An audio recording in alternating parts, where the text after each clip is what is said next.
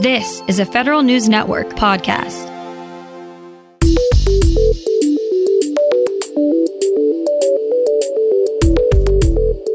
Coming up on today's Federal Newscast, the Supreme Court wasn't the only one to issue a free speech decision yesterday. House appropriators are on board for funding the project to finish DHS's headquarters.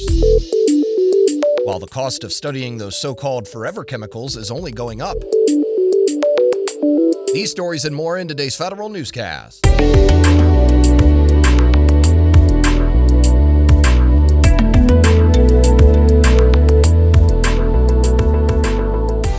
Welcome to today's episode of the Federal Newscast. I'm Eric White. An appeals court says 4 agencies did not violate free speech rights by barring former employees from publishing information that could be considered classified. The decision backs last year's district court ruling, which said the CIA, NSA, DoD, and ODNI's interest in concealing national secrets outweighed free speech concerns. The agencies granted the 5 former employees access to classified information, but made them sign non-disclosure agreements for anything that would compromise national security. The former employees argue that agencies instead redacted information to save face.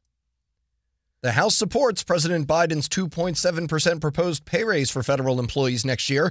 House appropriators were silent on federal pay in their 2022 draft bill, and that means they've deferred to the president's recommended pay raise. The bill again freezes pay for the vice president and some political appointees in 2022. It also prohibits agencies from denying official time or telework to employees who have health or safety concerns. A House Appropriations Subcommittee will mark up the bill today. House lawmakers offered the first look at their plans to fund IT modernization in 2022. Federal News Network's Jason Miller brings us those details. The first pass at funding for the Technology Modernization Fund next year ends with an M, not a B, but it'd still be a nice chunk of change. House Appropriations, Financial Services, and General Government Subcommittee lawmakers would allocate $50 million for the TMF next year. That's well below the Biden administration's request of $500 million and the $1 billion included in the American Rescue Fund Act. The subcommittee also is proposing $10 million for OMB's IT Oversight and Reform Fund and $59 million for GSA's Federal Citizen Services Fund. Jason Miller, Federal News Network. The House Appropriations Committee also supports more funding to complete a consolidated agency campus for the Department of Homeland Security. The committee's Financial Services and General Government Spending Bill would give the General Services Administration $254 million in next year's budget to continue construction on the St. Elizabeth's campus in Southeast D.C. The project started more than a decade ago and is on track to be completed by 2026. The House is moving forward with an IRS budget increase in line with the Biden administration's proposal. Federal News Network's Jory Heckman has more. The House Appropriations Committee is planning to give the IRS $13.6 billion next year.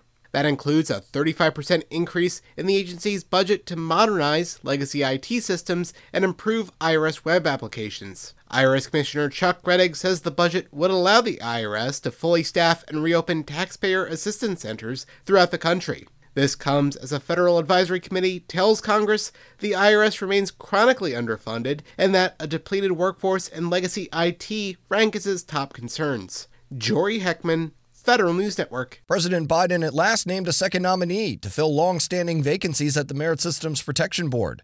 Biden tapped Raymond Lehman to be MSPB vice chairman. He announced Kathy Harris as his choice for MSPB chairman almost 2 months ago. The Senate must confirm both nominees to restore a quorum to the MSPB.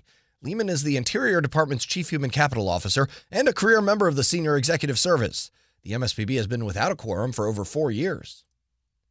The Senate confirms President Biden's pick to run the General Services Administration. Robin Carnahan will lead GSA after leading the state and local government division of GSA's 18F organization.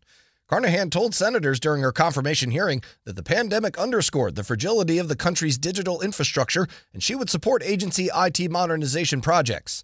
Carnahan will also lead the White House's efforts to make more vehicles in the federal fleet zero emission. The federal government's flagship leadership development program is struggling to attract diverse candidates. More from Federal News Network's Nicole Ogrysko. Fewer than 3% of finalists in the 2021 class of Presidential Management Fellows are Black. Fewer than 6% are Hispanic. 83% of current fellows are white. The Office of Personnel Management says it's seen an unacceptable decline in the number of diverse candidates in recent years. It acknowledged the PMF program has sometimes failed to create an inclusive environment. OPM has promised to improve. It's reviewing the PMF application and assessment process. It will also revise the PMF training program.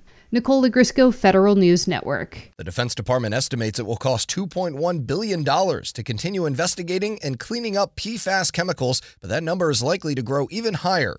That's because DoD is still in the early stages of investigating PFAS use at 687 installations around the country, according to the Government Accountability Office.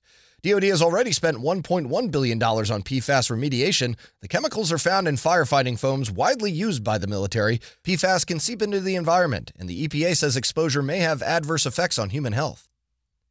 Chief of Space Operations, General Jay Raymond, says the next step in creating a Space National Guard is almost finished.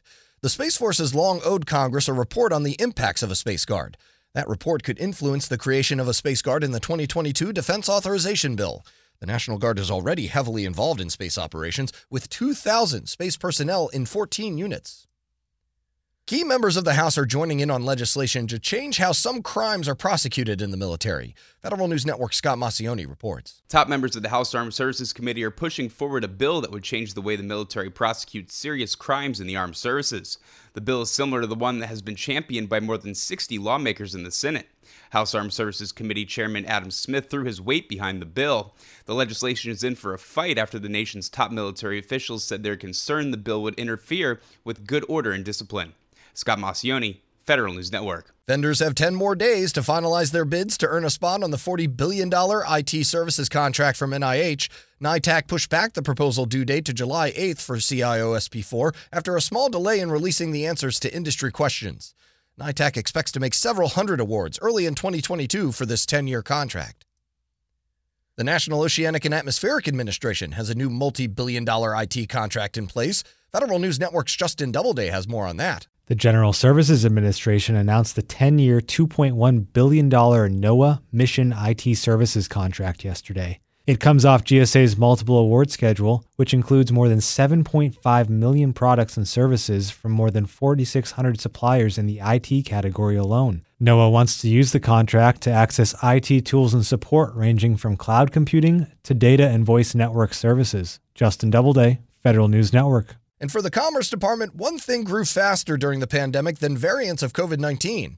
Here's Federal News Network's Tom Temin. It's trademark applications. Trademarks Commissioner David Gooder says as of last week, they were up 63%. That's an extra 211,000 applications relative to the same point last year. Last December alone, more than 90,000 poured in. The result? Gooder says a backlog has developed and applicants will have to wait. But the office is hiring more examiners and making systems enhancements. Gooder said one cause of the trademark surge is the pandemic-induced explosion in e-commerce. I'm Tom Temin. You can find more information about these stories at federalnewsnetwork.com. Search Federal Newscast. Subscribe to the Federal Newscast on Podcast One or Apple Podcasts.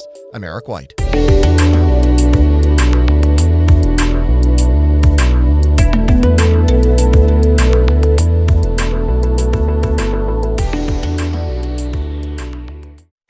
This holiday season, Peloton's got a gift for you.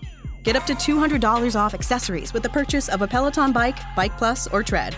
And take your workout to the next level with accessories like non-slip grip dumbbells, a heart rate monitor, cycling shoes, and more. Peloton, motivation that moves you. This limited time offer ends December 25th.